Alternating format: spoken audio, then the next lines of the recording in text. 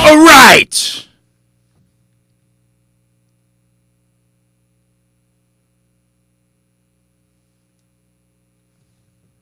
You know, anybody that opposed him, you needed to know about it, first of all, and once that happened, they would disappear. Well, the same was true in the Soviet Union or East Germany with the Stasi. If you said anything out of line, you ended up in jail. I mean, or in a sanitarium or something, or in a gulag somewhere. That same was true of the Nazis and the Gestapo and SS. They would do the same to people. Now, this is historically true. This is the way totalitarian states operates, and this is gathering knowledge about people and the entire population is a totalitarian procedure. That was the first thing that hit me right away. This was obvious, the route we were taking. And so that's why I've been opposing it since they started it in 2001. The real threat, the only threat we really faced were really domestically.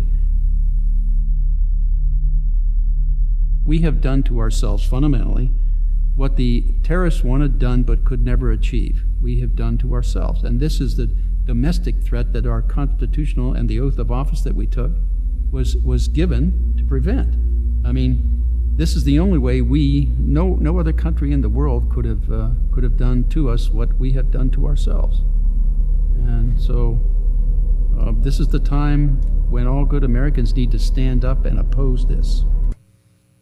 And that is exactly what we are doing on this program, Rinwood Radio Discussions of Truth. I am your weekly host, Ian Hamilton Trottier, broadcasting from the Wynwood District of Miami, Florida.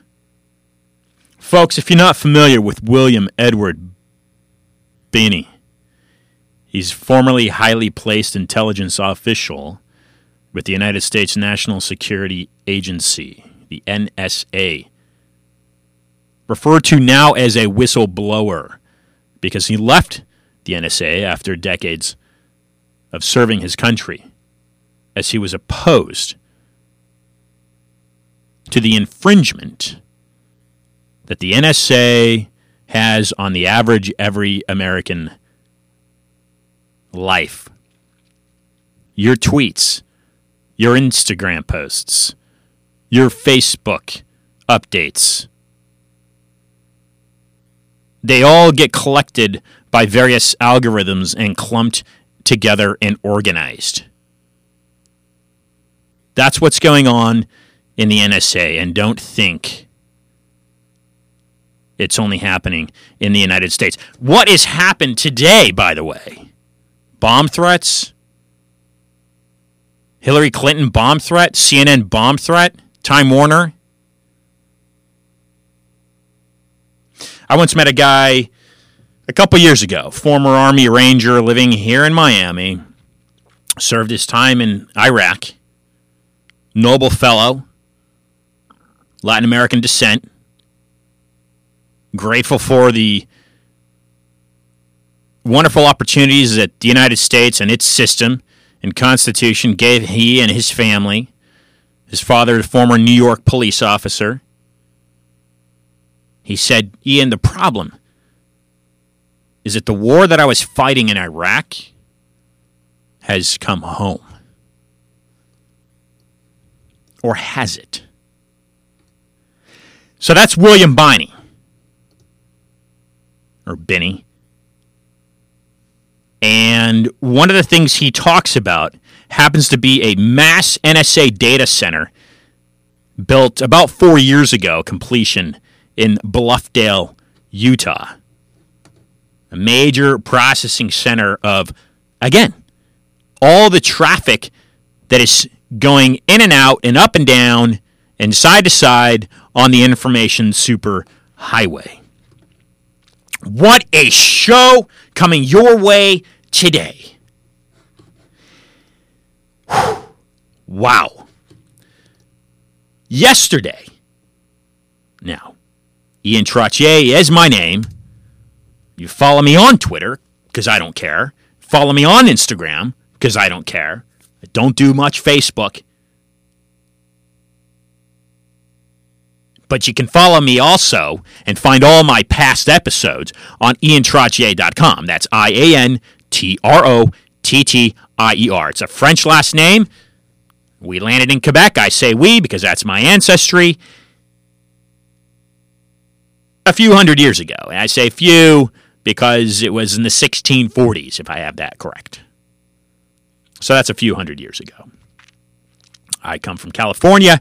We've been in San Francisco for over 100 years. I've been in Miami now for about 5.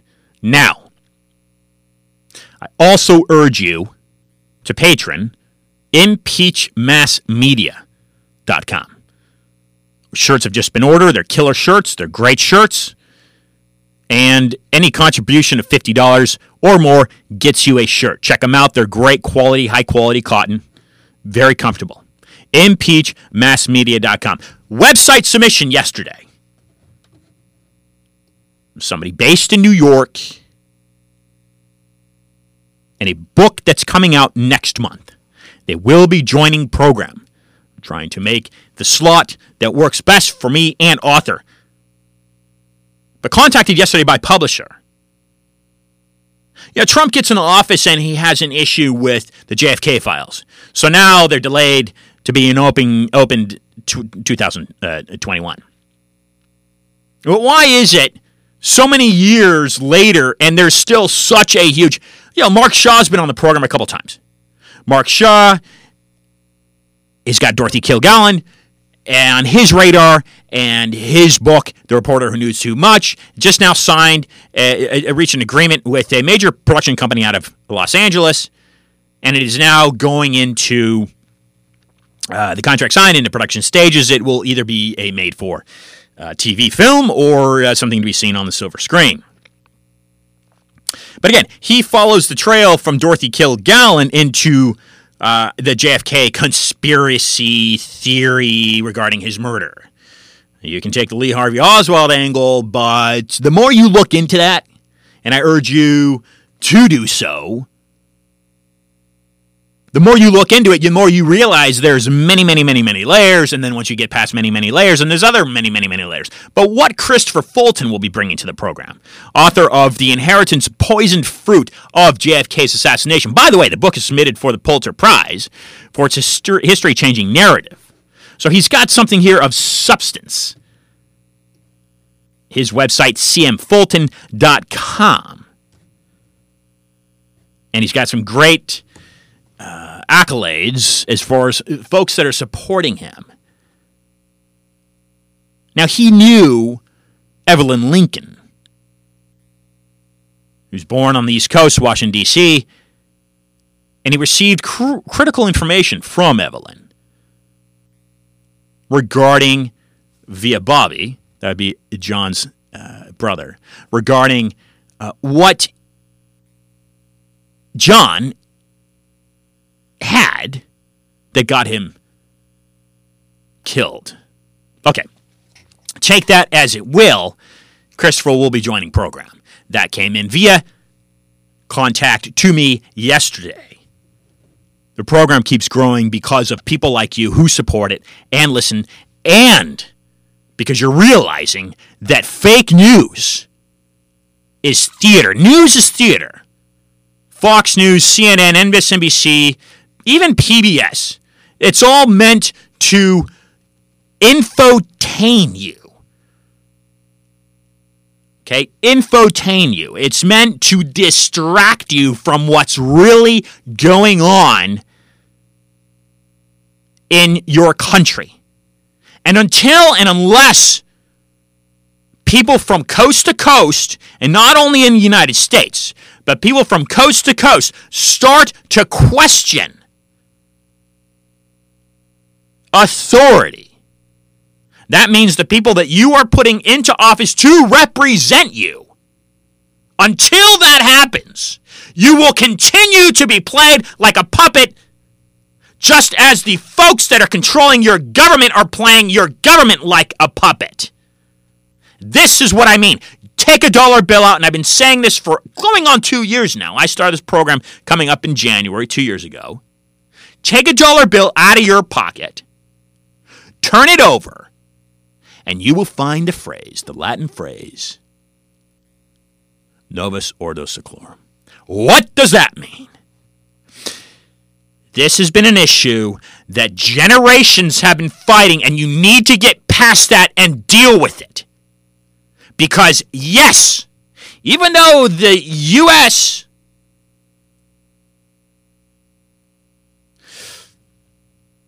is a wealthy country, how wealthy is it?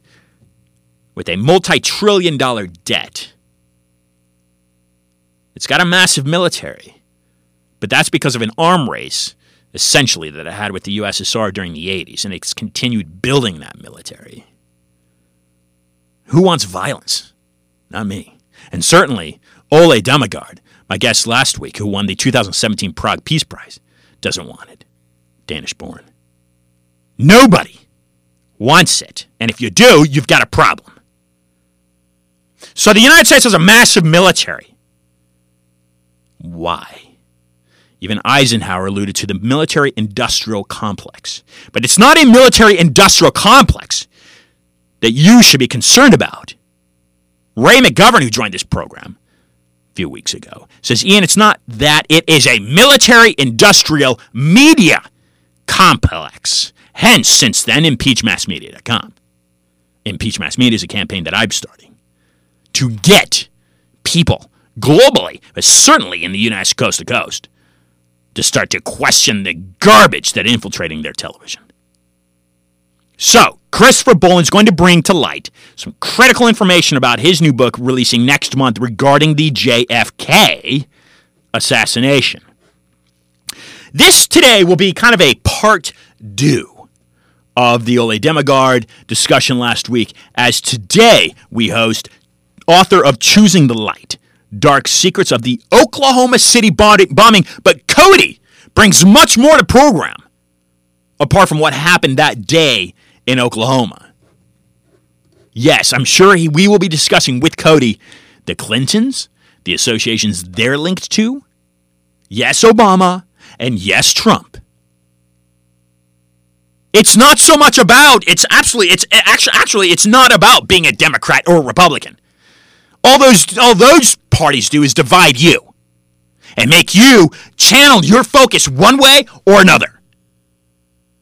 What it's really about, and why this country is really great, in my opinion, is the Constitution. This is a constitutional republic.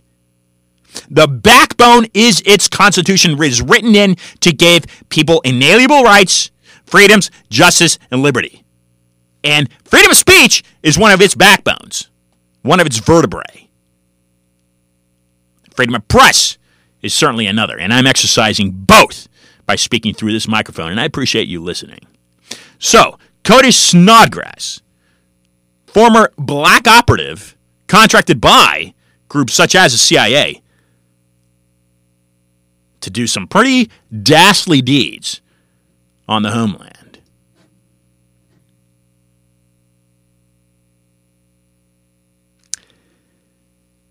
Okay, so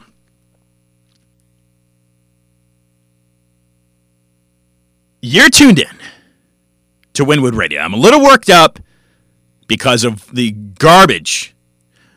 The trail you need to follow. And I started this regarding the Zika virus. I wasn't aiming to start a radio program. But the trail you need to follow is the Federal Reserve. I will be right back with Cody. Follow me on Twitter. Follow me on Instagram. This is Winwood Radio. I'm your host of the weekly show, Discussions of Truth, Wednesdays at 5 o'clock. ImpeachMassMedia.com.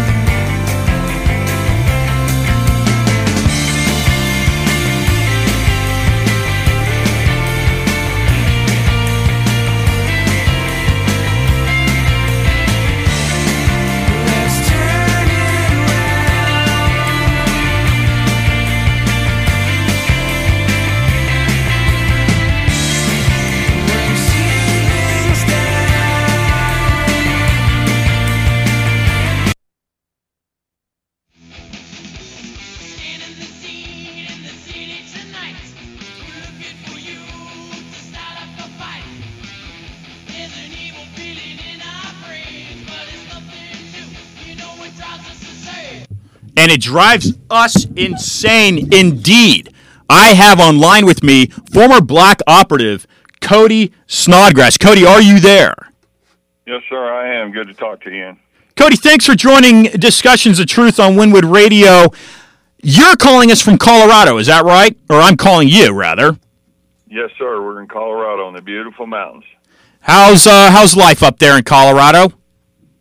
Well, it's been pretty good, but we've been under extremely heavy censorship.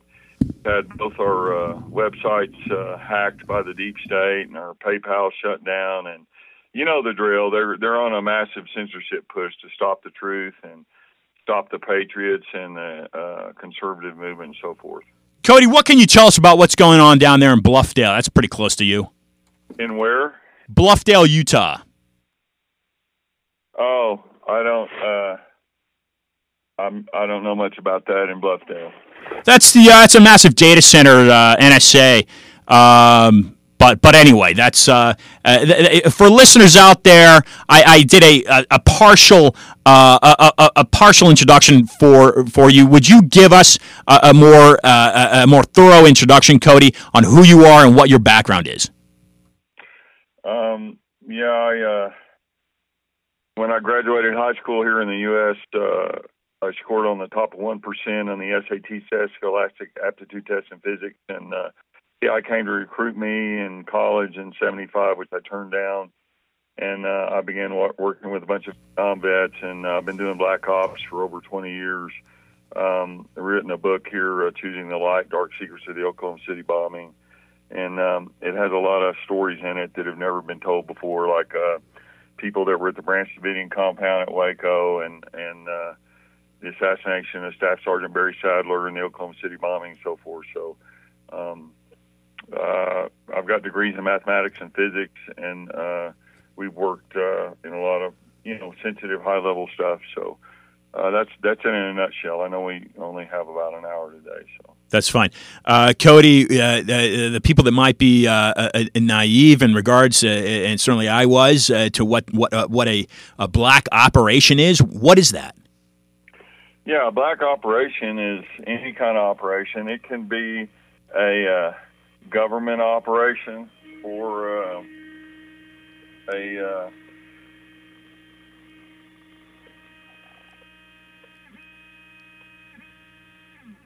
I'm sorry, I was having some electronic trouble here. Can you hear my signal? Yeah, I hear you.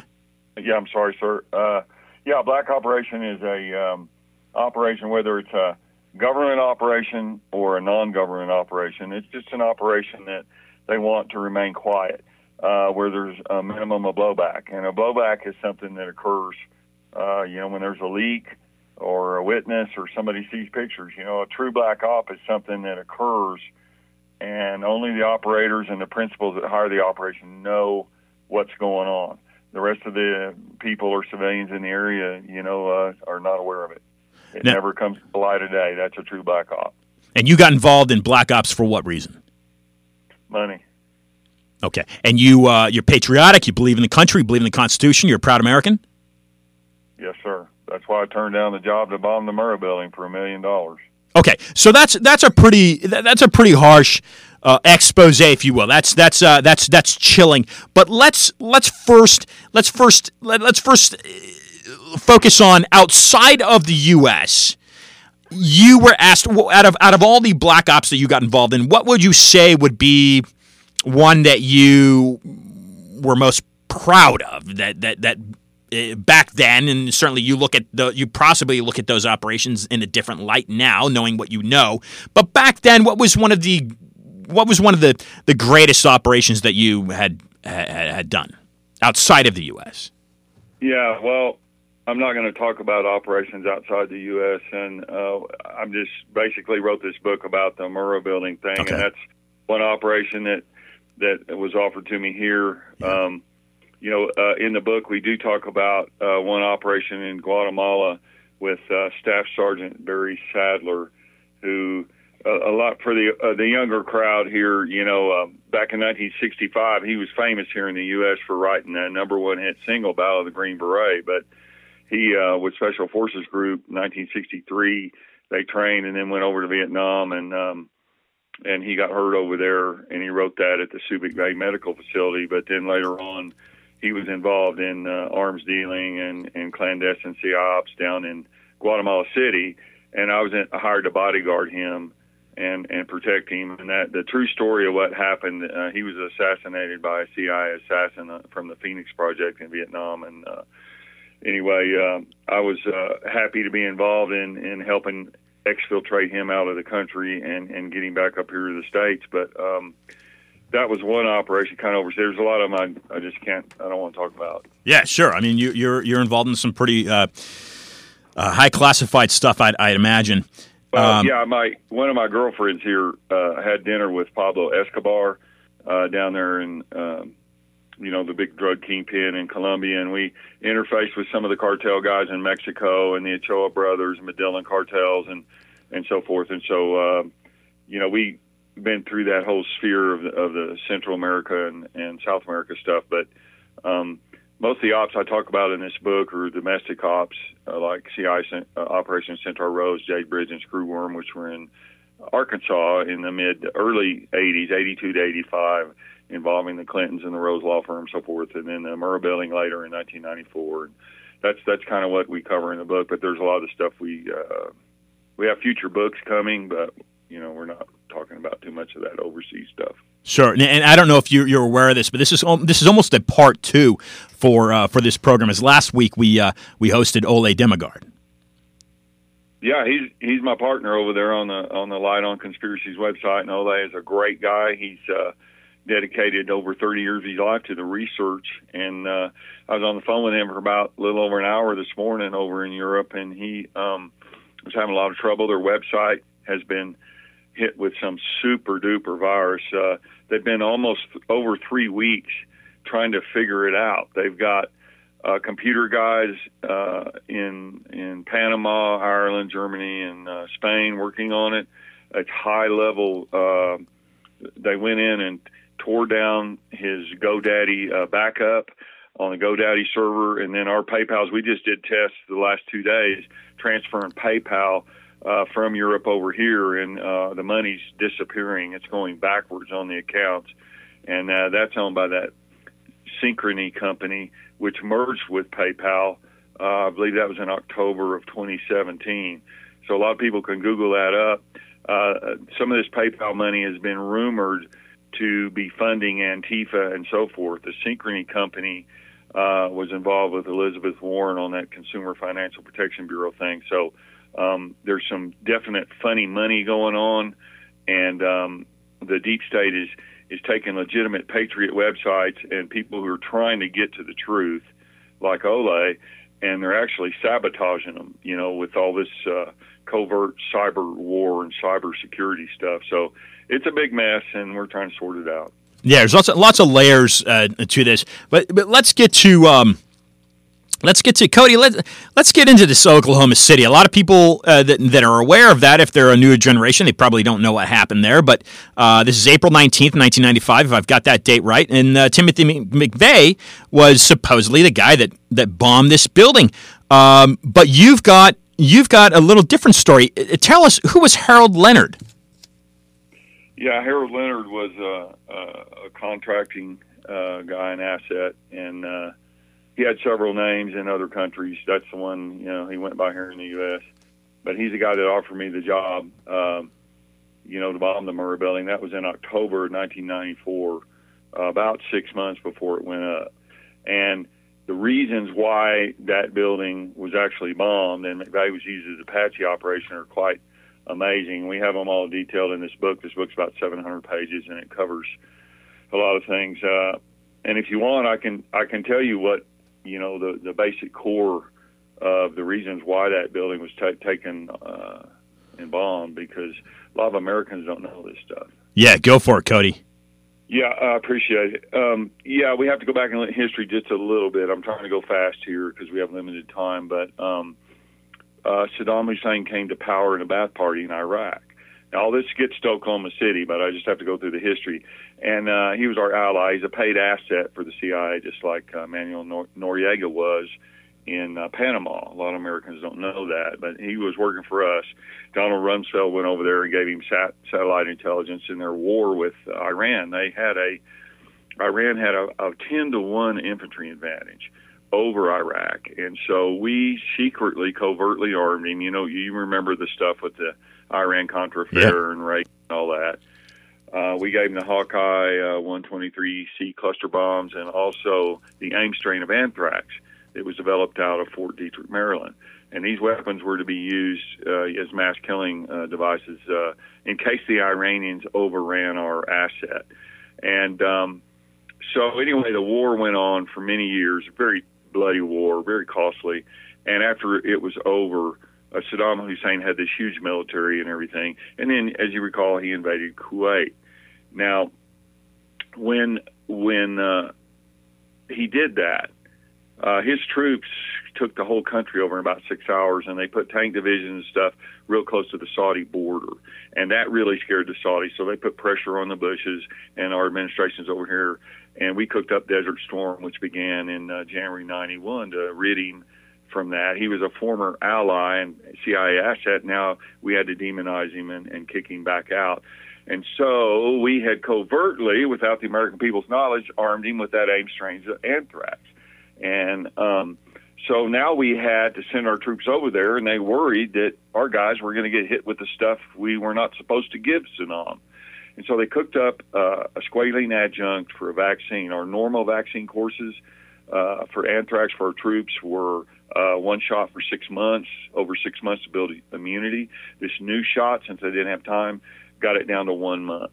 And FDA testing was waived, and our troops were basically guinea pigs. In the book, we have the lot numbers, the Dover Air Force Base, and a whole lot of detail that we can't get into here.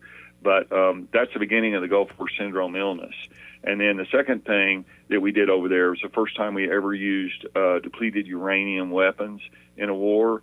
Department of Defense, by their own admission, used about 200 tons roughly, mainly in the A-10 Warthog, 30-millimeter chain gun tank buster jets, and also in the M1A1 Abrams tanks. And that's the kind of tank Timothy McVeigh was in, and Terry Nichols, his commander. He did win a Bronze Star over there for confirmed kills.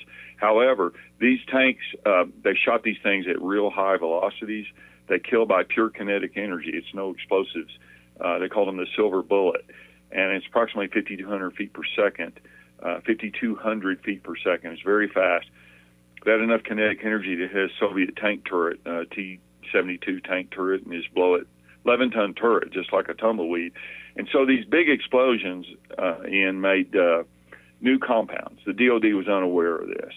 And uranium oxide, uranium dioxide, and our troops were breathing it through their MOP gear. The NBC gas filters only went down to 10 microns, and these new compounds went down to about 4 microns. Consequently, our troops breathed all this stuff. Now, I'm getting to Oklahoma City. Yeah. Now, this radiation was low-level radiation, and it was going in their MOP gear. We had approximately 480,000 U.S. troops in theater there, and the British, Australians, and I think it was a 28-nation coalition. They all had their people there, and they were breathing it too. And the Pentagon had this big problem on their hands. Not only were the anthrax vaccines that were untested making people sick, this uranium stuff was getting in their bodies. It concentrates in the reproductive organs and in the thyroids. And so our guys were coming back, and, when they had sex with their wives, when they got back to the States here, this uranium was being, this poison, this radioactive stuff was being transmitted in the semen, and the DOD had a huge problem of how many generations this radiation would be transmitted, from mother to son, son to, grandson, and so forth. And so Senator Christopher Shays, Republican from Connecticut, I believe, he was on an Armed Services Committee here and tasked with getting medical culpability payments for our veterans, because there was a lot of them coming back sick. As you remember, back in 92, 93, 94, 3 years after the Gulf War, there's a lot of people going to VA hospitals getting very sick. And he tasked the FBI with gathering all the medical records of these troops. And they were stored at the Murrah Building. And when the Murrah Building was detonated, most of these most of these records were destroyed. But they had a problem when the Murrah Building went off. There were 3 separate bombs planted in the Murrah Building, and only one of them was detonated. And so they had other teams that had to go in there then and clear out these records that were set for destruction. And so a lot of people don't realize that the reason that building was bombed was to save the Pentagon billions, hundreds of billions, unknown. It was an unknown amount of money, because they had an intergenerational radiological problem and the vaccine problem combined with it to make what we call the Gulf War syndrome. And so the other reason the building was bombed, there had been some records that were transferred from the Little Rock FBI office.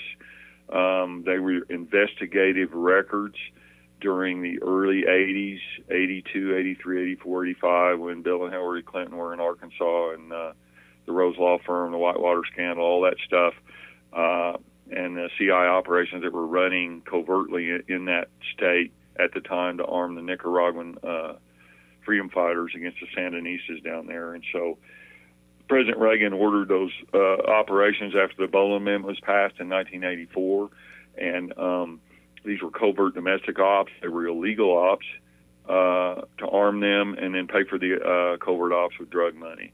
And the ABI, the Arkansas Bureau of Investigation, and the DEA and IRS had begun investigating all this activity that was going around the Mena Airport down there. So all these records were stored there, and then they were ordered over to the Murrah Building prior to its detonation. So the second main reason why that building was detonated was to protect high-level political figures from future indictment and future, like impeachment, when Ken Starr started the Whitewater hearings.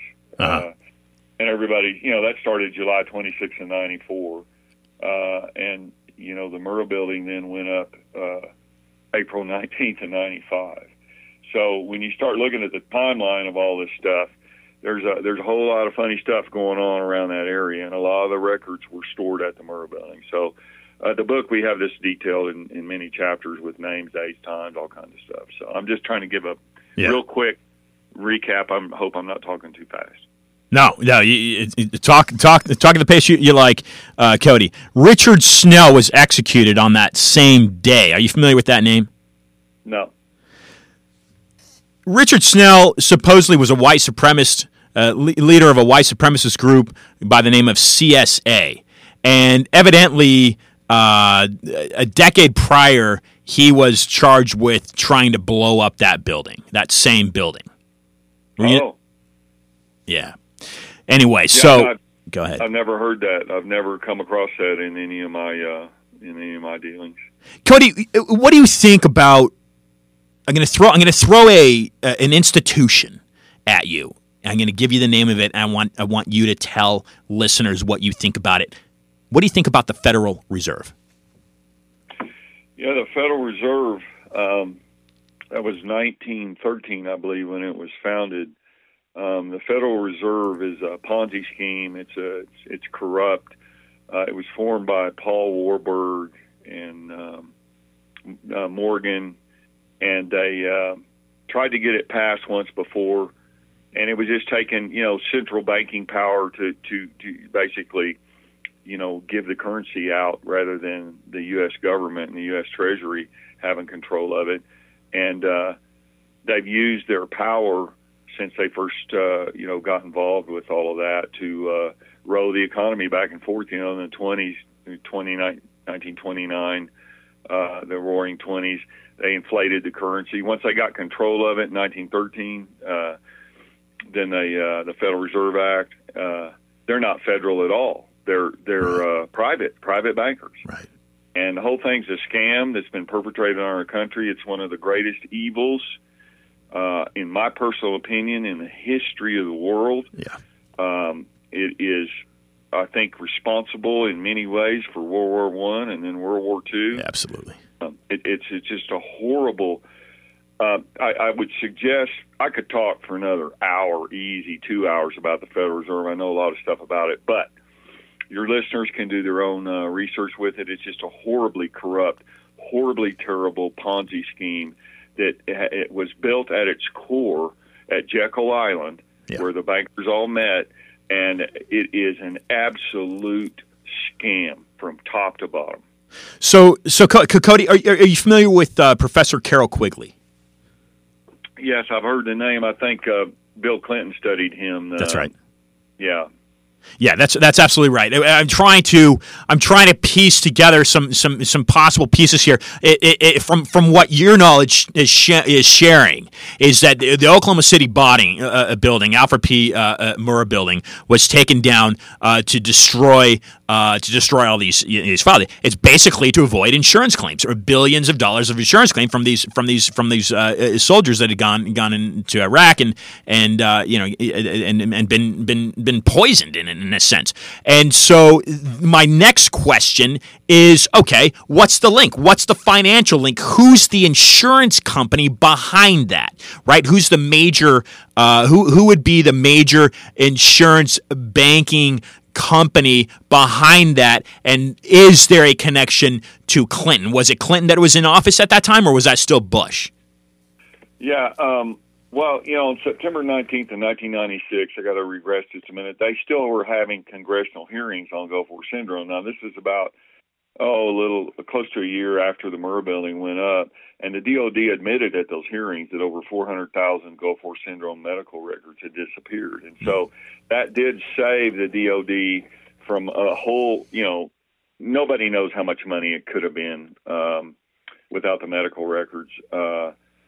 It could have run into billions or hundreds of billions. Yeah. They could have soaked the taxpayers for that. But the actual companies that had the insurance policies on those federal buildings, I do not know that. But there were over 300, and there was 324 buildings, if I remember correctly, over a 16-block radius that were destroyed when the Murrah building went off, or damaged. I'm sorry, not destroyed. And 86 cars were burning. There was shattered glass in approximately 258 buildings around the area, and approximately $652 million in damages, which is, the insurance claims. Yeah. And I don't have any research on the companies that had the, there's the OG&E Electric building, Oklahoma Gas and Electric, and the bank building, a lot of them down there, and they probably had different insurance carriers. But I don't know. I don't have the data on that. Yeah. So, Cody, you are bringing to light this story. It's over 2 decades ago that you were approached to take down that building.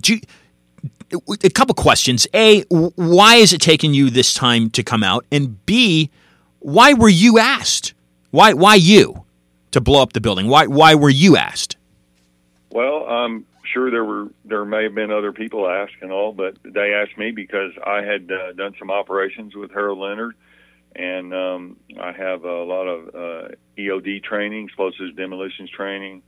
I have a whole lot of training, and I've done a lot of successful black operations. You know, we were very successful in our line of work, what we were doing. And so they approached me, and I was ending, at the time in 1994 in October, I was ending my operational effectiveness. I had been injured several times, had broken bones. I'd actually died twice in the hospital during one operation and had to be shocked back twice. And I had PTSD, severe PTSD from some of the ops we were in, and I had been drinking heavily at that time to cover my PTSD. And so I figured they offered me that job as a patsy to not only Wow. Well, yeah, because they're going to kill two birds with one stone. You know, they can offer you a job, and then, you know, you can either die in the blast or be executed like McVeigh was, and then, you know, they shut you up at the same time. So that's why I think they offered me that job. I was a candidate for that. They may have offered other people jobs in other countries. You know, we have some evidence from some of the people I talked to that the Middle Eastern connection was there, the John number 2, and so forth. We have that story in the book by Kerry James Gagan, who drove a truckload of C4 explosives from his CI handlers in Denver down to Trinidad, Colorado, 3 days before the Murrah building went up. That was August 16th of 95, I believe.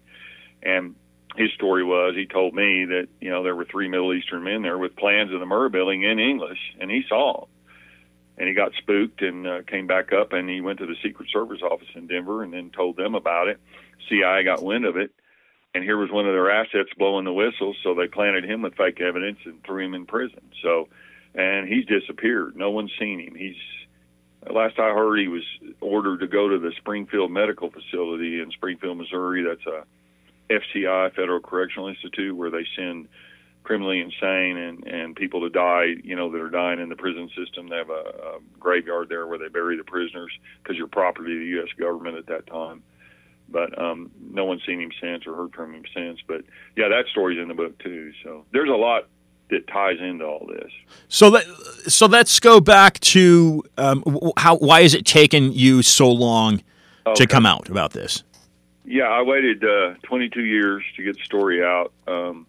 The reason I waited was to let some politicians like Bill and Hillary Clinton, you know, he was president, and then there was Hillary in the State Department. They wield tremendous power, and a lot of the stuff we did, we were in those ops down there in Arkansas with them, and they want to cover up, you know, or get rid of anybody who talks against them or wants to testify to grand jury. I believe the Clinton death list of strange suicides and accidents and strokes and car wrecks and all the things, heart attacks that have happened is close to over 100 people.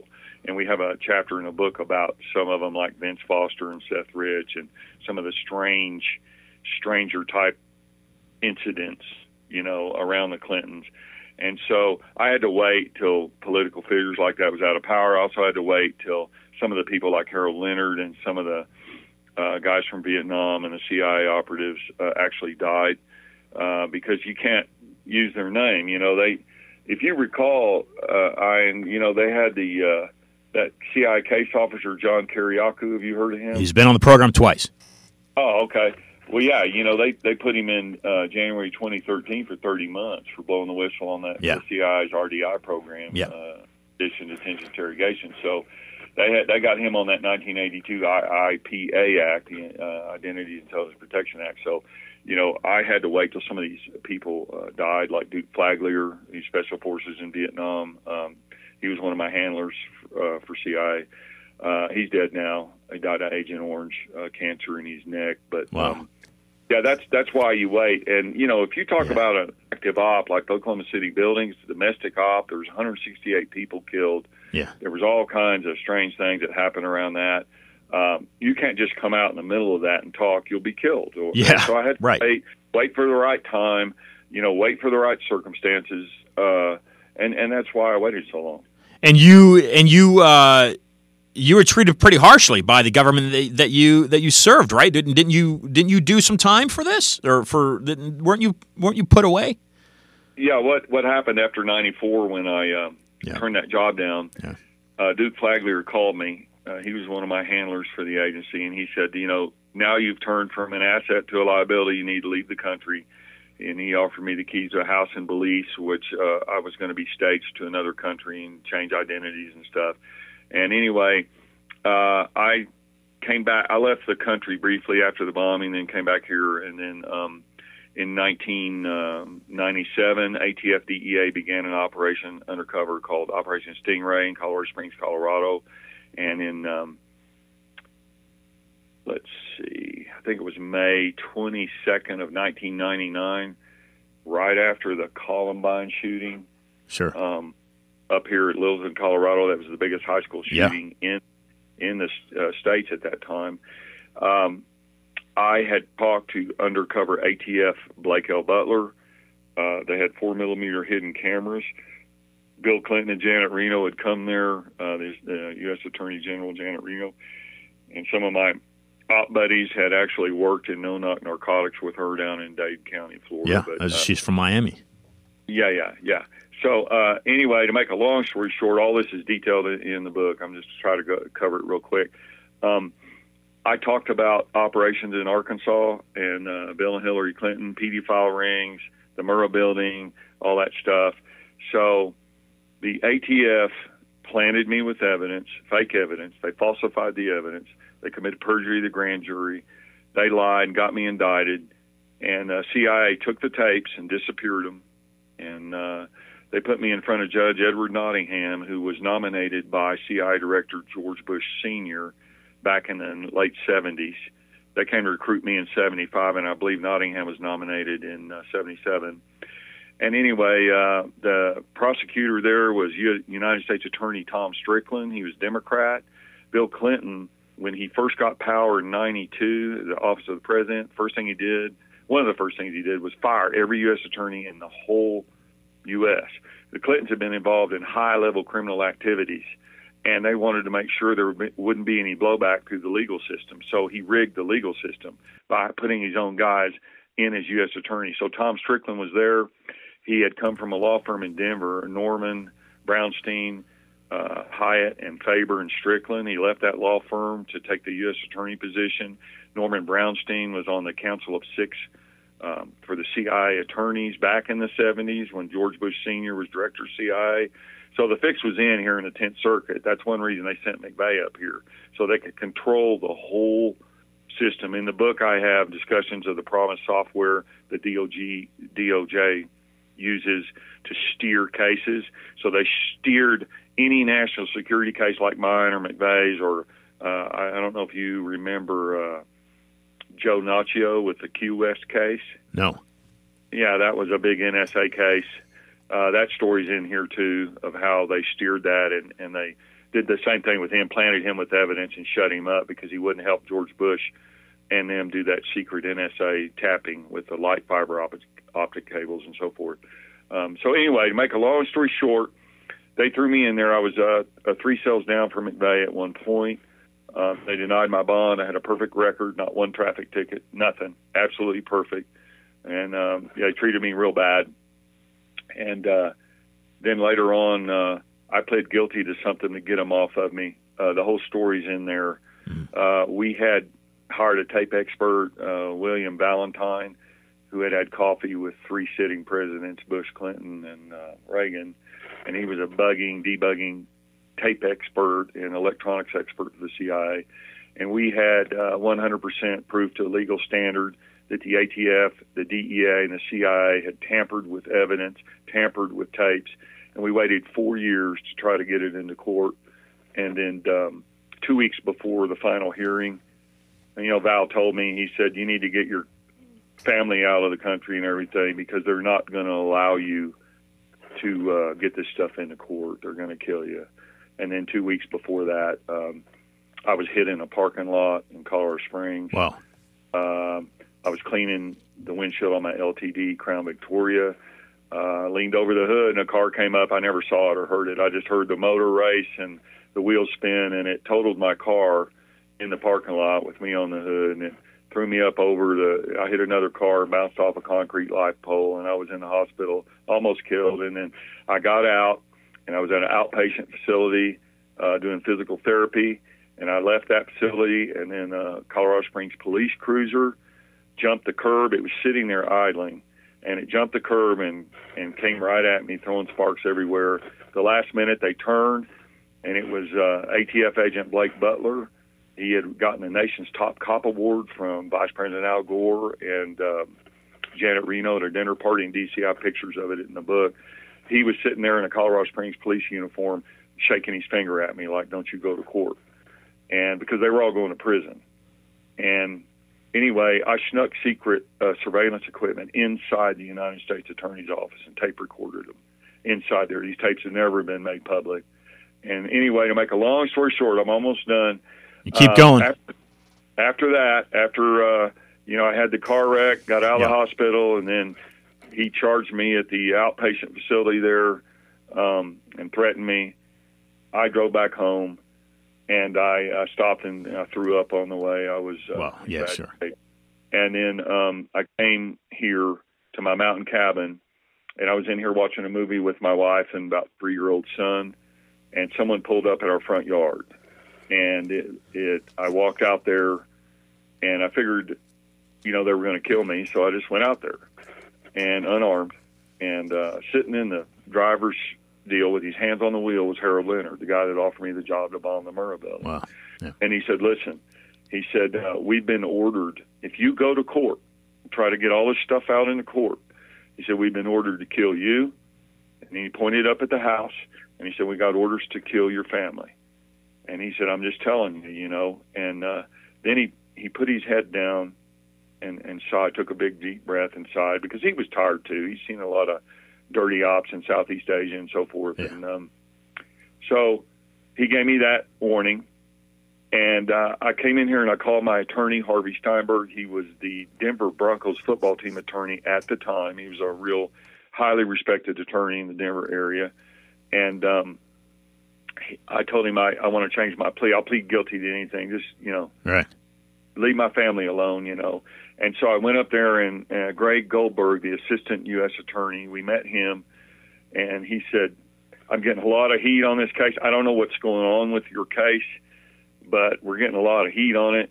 And I said, "Well, I just want to plead guilty. I'll do anything we want. Just leave me alone." He said, "Pick a charge, any charge." So I picked a charge, dealing firearms without a license, which is a ridiculous charge, because I used to be the biggest machine gun and silencer dealer here in the state of Colorado for several years. So they planted me with evidence, set me up. The story of how they planted me, all that's in there. We can go into anything you want in a short period of time. I'm just trying to cover a whole lot. So anyway, to make to end this story, I pled guilty to that. They gave me 25 months in federal prison for some stuff I didn't do, but it saved my life. It got me out of saved my family, and then I waited all this time. And so Ole Damagard helped me break this story, and our job was to get out as many interviews and get the story out to as many sources as possible all at once to help protect me, so I wouldn't be suicided or I wouldn't get hit in another car wreck or so forth. So anyway, to end this all, Judge Nottingham, the 10th Circuit highest-ranking judge there at the time, the guy that was the CIA fixer for any case that came in there, later in 2007, Ian, he had to resign in a sex scandal with prostitutes. Oh, wow.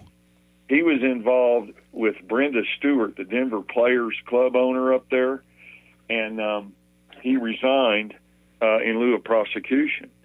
And I had talked on those CIA tapes about CIA asset Kathy O'Brien, which some people may know. She wrote the book Transformation of America with Mark Phillips, about her time as a CIA sex slave, high-level operative.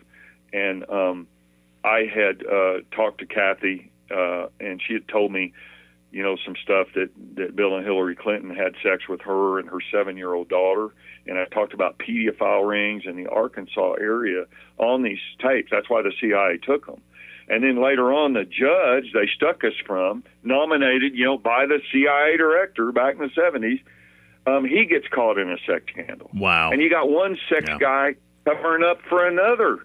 And the corruption that's detailed in my book, I have dates, names, times, 302 activity logs from the FBI. We have all kinds of evidence. It's a huge appendix. It's 700 pages. It tells the truth of the cover-up inside the DOJ, the 10th Circuit of McVeigh.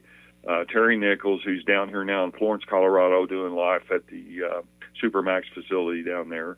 And it tells the whole story of cover-ups and corruption that is just astounding. It's very deep, very involved corruption. Most Americans don't understand how far, a lot of people, they know it's bad, but they just don't know how bad. And so I appreciate the opportunity on your show to get some of this information out and hopefully wake some people up so that we can help rid our country of some of this horrible corruption.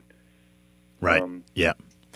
I mean, probably the strongest line that I've gone down was, Cody, just in a nutshell, connecting the Zika virus that was sprayed in South Florida about 2 years ago to the Rockefellers, to a guy named Anthony Sutton out of Stanford, the Hoover Fellow Institute, Hoover Institute, to an organization that the Bushes have been involved in out of Yale called Skull and Bones, and from there I tied in the associations to the Federal Reserve. So profit is a major issue for really the system that we've created, right? That we allow ourselves to live in.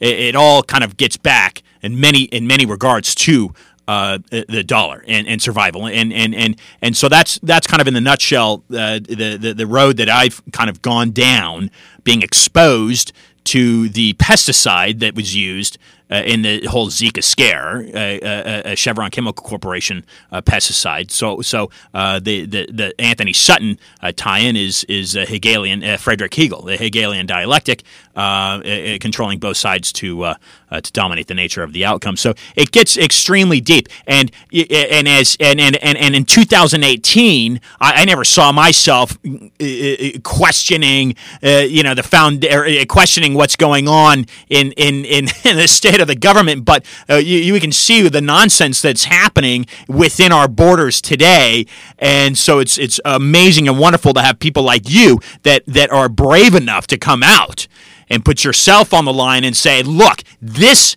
is what you need to be looking at, not the Kardashians or not what's happening on MSNBC or whatever. This is the stuff that you need to be looking at. So with that said, Cody, I'd love to get your comments on what you feel is really going on from your perspective. What's happening in 2018 with the Trump White House? Yeah, we get I have contacts all around the world, Oslo, Norway, all around, and we get on-the-ground intel from people, that's outside the mainstream media stuff. I think that the corporations are running our country. Monsanto, with the glyphosate in the food, is causing untold poisonings. The chemtrail phenomenon, where they're geoengineering sprays and so forth, is absolutely horrendous. They have weaponized the weather. I think we're being lied to at a rate unsurpassed in human history. I think we're facing, as President Eisenhower in his farewell address, I'm sure you're quite familiar with that, and some of your listeners, where he warned us, about the military-industrial complex and unbridled power. And this deep state, these special unacknowledged access programs, they go all into free energy. There's been so many things suppressed. They're weaponizing, the horse smallpox vaccines. Right? Yeah, they're splicing, the genes together, and then they're using GMO mosquitoes, genetically modified mosquitoes, and so forth to weaponize them. The drones, all the stuff that's going on. We stand at a precipice in our country. We stand at a precipice in the world. There is a major fight a battle between the spiritual forces of light and the spiritual forces of darkness. And we've all got to choose sides now because the war is ongoing. A lot of it is a quiet, secret war, and a lot of civilians don't see it. People on the front lines in the intel agencies, there's a lot of good people in the CIA and a lot of good people in the ATF and the DEA and so forth in the NSA. There's also a crowd of very evil people that are using their positions in government clandestinely to wreak havoc. And so the bankers worldwide, the Rothschilds, Ford Foundation, these things are economic blocks. You know, bankers create wars, they fund them, then they fund all the rebuild on the backside, and they don't care about the who wins the wars. They care about the debt that the war creates and who controls that debt. And that's what we have to look at in the world. There's a great evil in our world, and they call it the New World Order, that wants to control every single thing, all the timber in the Amazon, all the opium coming out of Afghanistan, all the rubber, from Vietnam and the rubber plantations, the Caspian Sea, $12 trillion of proven reserves, the molybdenum, the lithium in the hills in Tora Bora there in Afghanistan. The lithium is a big thing in all our computer batteries and stuff. So there's a big New World Order conglomerate, a cabal, whatever you want to call it, and they're censoring us here, Google, Facebook, Twitter. I think we're standing at a precipice of losing freedom. Absolutely. And our world being taken over by a dark, controlling force of darkness. And it's time for us all to wake up and get out of our slumber and start looking and seeing where all this is leading. Because do you want your children microchipped with an RFID chip? What is going to happen to our world here if we let this cabal control all the water, all the timber, everything, all the money, cryptocurrency, all of it, and we're just their little slaves? Right, exactly. In your view, what's the one thing that Americans, as more Americans begin to question authority, question the acts that these people are doing in their government, or even outside of America? It's not just confined to America, but I use America as an example because the founders of this country wrote what seems to be the most perfect document that anybody's ever written. Or the Romans, Greeks, Egyptians. I mean, the U.S. Constitution seems to be the most just. Of course, being an American, I might be biased, but it seems to be that it gives the most freedoms and the most justice. So that's the whole idea, is to preserve that. What's the biggest hurdle for Americans to save that? Would it be the shareholders of this Federal Reserve? And I opened the show up to encourage listeners to flip over the backside of their dollar bill that they use to buy their Snickers bar or whatever it may be, because it's printed right there. This is something JFK was fighting. This is something that Abraham Lincoln supposedly was fighting. This is what you just mentioned, the Novus Ordo Seclorum written in Latin, the New World Order. How deep does that go? Some of these monarchies that have been controlling powers in Europe, how deep, in your view, does that go? And would you agree with me in that would stand as the largest hurdle for Americans to preserve that Constitution? Yeah, behind all of this evil and these wars, a lot of this stuff is all the bankers. It goes back to the Rothschild family and the Bank of England and so forth. And economic control, it's like Mayor Rothschild said, I'm going to try to get the quote right off the top of my head. He said, give me control over a nation's currency, and I care not who makes the laws, because they can loan money to both sides. A politician doesn't play ball, they can assassinate them, like Abraham Lincoln, Andrew Jackson, president. He had on his tombstone at the Heritage, I killed the bank. And if people study history and wake up, they'll see there was a running battle for control of who would issue dollars here in our country between the bankers from England and the international bankers, and then our own country. And so they won in 1913, and ever since then we've had wars and depressions and recessions back and forth. But I'd like to quote somebody that's a personal hero of mine, since I have degrees in math and physics. It's Albert Einstein, and he said, the world will not be destroyed by those who do evil, but by those who watch them without doing anything. And so what we have biggest to face, Ian, that's why I love your show and the other shows out here that are trying desperately to get the truth out past the censorship in the mainstream media, is the apathy of the American people and the apathy of other people in the world. Helen Keller said, we may have found a cure for many evils, but we have found no remedy for the worst of them all, the apathy of the human being. And so we all get kind of soft here. We're in the richest country, one of the richest countries in the world. We have a great deal of material wealth. Right. We've had a lot of things here. This book is dedicated to the veterans. My stepdad was at Pearl Harbor, December 7th, 1941, and Guadalcanal. My uncle fought Hitler in the Battle of the Bulge over in Europe, and they fought that great war in World War II. And they handed us a lot of freedom and a lot of economic power here, and we've gotten soft and lazy here in America. And the secret shadow government has stealthily been quietly just sticking its fingers like an octopus in all areas: banking, finance, pedophile rings, drug rings, both white and black, both above board and both under the board. The corruption, therefore, has gotten astounding. It's at all-time levels. And so the apathy, we need to wake up. It's time for everyone to wake up. That's why Ole Damagard's doing his shows. That's why many people are coming forward now. Craig Sawyer, the Navy SEAL guy that's doing the thing about the pedophile rings. I've been in many other countries, and there is a big market for sex slaves and drugs and so forth.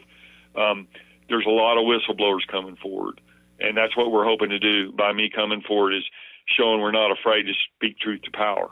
They can kill our bodies, but they cannot harm our souls. And there's something bigger here, and there's something bigger than my life or your life or any of the listeners' lives. It's a whole country. It's a whole world. We're headed down a path of this new world order thing, and it could lead to World War III. It could lead to, the genetic poisoning of our whole species through glyphosate and the mosquito stuff like you're talking about, the chemtrailing, the geoengineering. There's so many massive problems. It's time for us all to wake up and do something about it. And the time is now, because if we don't, we're going to lose our country. We're going to lose our world, and we will be slaves. These people will make us slaves. I want to say one more thing here. The death of a democracy is not likely to be an assassination from ambush. It will be a slow extinction from apathy and indifference. A guy named Robert Hutchins said that, and that's exactly what's going on here in America right now. Thank you, Cody. Yeah, this really is a last ditch effort for Americans to stand up and show their true colors, if there is chance left. There's things like the UN agendas. They're thinking ahead a couple decades here. So in many regards, we've already become their slaves. And again, the they I refer to is this facade of the bankers.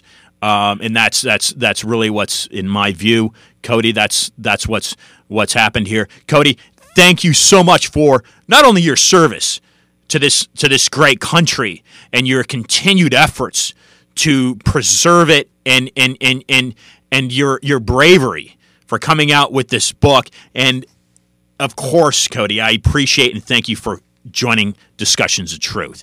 Do you have any parting words? You've given some great words of wisdom here. Do you have any last words, any parting words for listeners?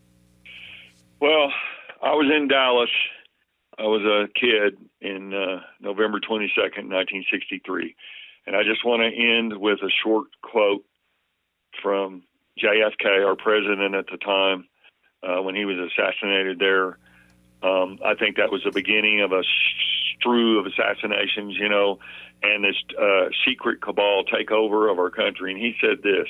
He said, "For we are opposed around the world by a monolithic and ruthless conspiracy that relies on covert means for expanding its sphere of influence, on infiltration instead of invasion, on subversion instead of elections, on intimidation instead of free choice, on guerrillas by night instead of armies by day. It is a system that has conscripted vast human and material resources into the building of a tightly knit, highly efficient machine that combines military, diplomatic, intelligence, economic, scientific, and political operations. And he was trying to warn us of this shadow government stuff. And then they killed him. And I'm trying to warn you. Ole Damagar's trying. I know you're trying to get it out. They're operating in the shadows, and it's time to bring the light and expose these criminals and these pedophiles and all of this corruption. That's why I named my book "Choosing the Light." It's time for us to stand for the light and for the truth. And we are at war with the dark ones and the dark forces, and it's all coming to a head. That's excellent. Ladies and gentlemen, former black operative for the U.S. government, Cody Snodgrass, Choosing the Light is his book. Cody, thank you for joining Discussing Your Truth on Windward Radio. We look forward to further communication. All right, thanks a lot, Ian. I really appreciate it. Thank you, everybody out there. Thanks. Ladies and gentlemen, this program continues to receive incredible guests. I thank you for your patronage. I will be right back with some closing comments. On a way out, you will be tired, 1,000 deaths. Running on a way out, you will be tired. Let's turn it around.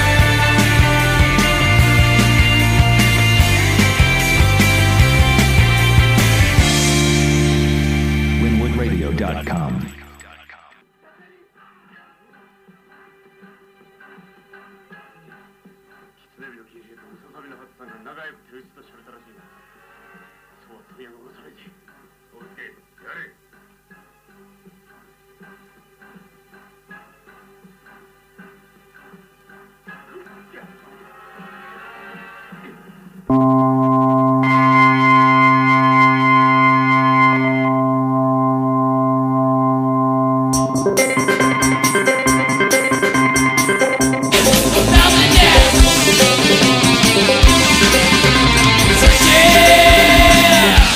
Seek and destroy corruption, bad doings, false information. That is what I do every Wednesday starting at 5 o'clock for you, for your family, for your kids, for your posterity, for our future. That's all we can do, folks. That's all we can do. Next week, Windward Radio will be joined by English-born author Patrick Endendahl. He's a former financial janitor. Okay, now it's a little bit of pun, as janitorial services of cleaning up other people's financial messes. I think he did pretty well for himself.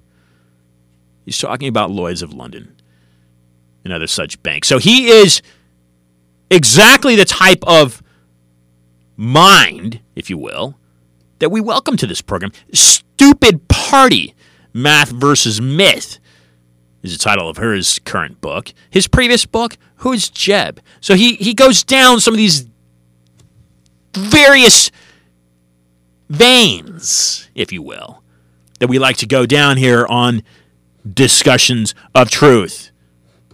Patrick will join us then, followed by author that's October 31st, followed by author and Temple University professor Joan Mellon. She's written a book about how the United States and Israel conspired to ambush the USS Liberty. Got a great slate going here, and a number of incredible guests. Let me again mention Christopher Fulton. He's going to talk about what he has that might help clue in the JFK assassination. You know, do you think these things aren't relevant to us? Of course they are. You've got to look back at other men's footsteps, see where they walked to help create a better future as far as I'm concerned. I'm your host of the weekly show Discussions of Truth. Every Wednesday, 5 p.m. we start. Right here, Winwood Radio. Follow me on Twitter, Ian Trottier. Follow me on Instagram, Ian Trottier. And patron, impeachmassmedia.com. And until next week, be awesome. My brains are on fire with the feeling to feel, and it won't go away until our dreams are fulfilled.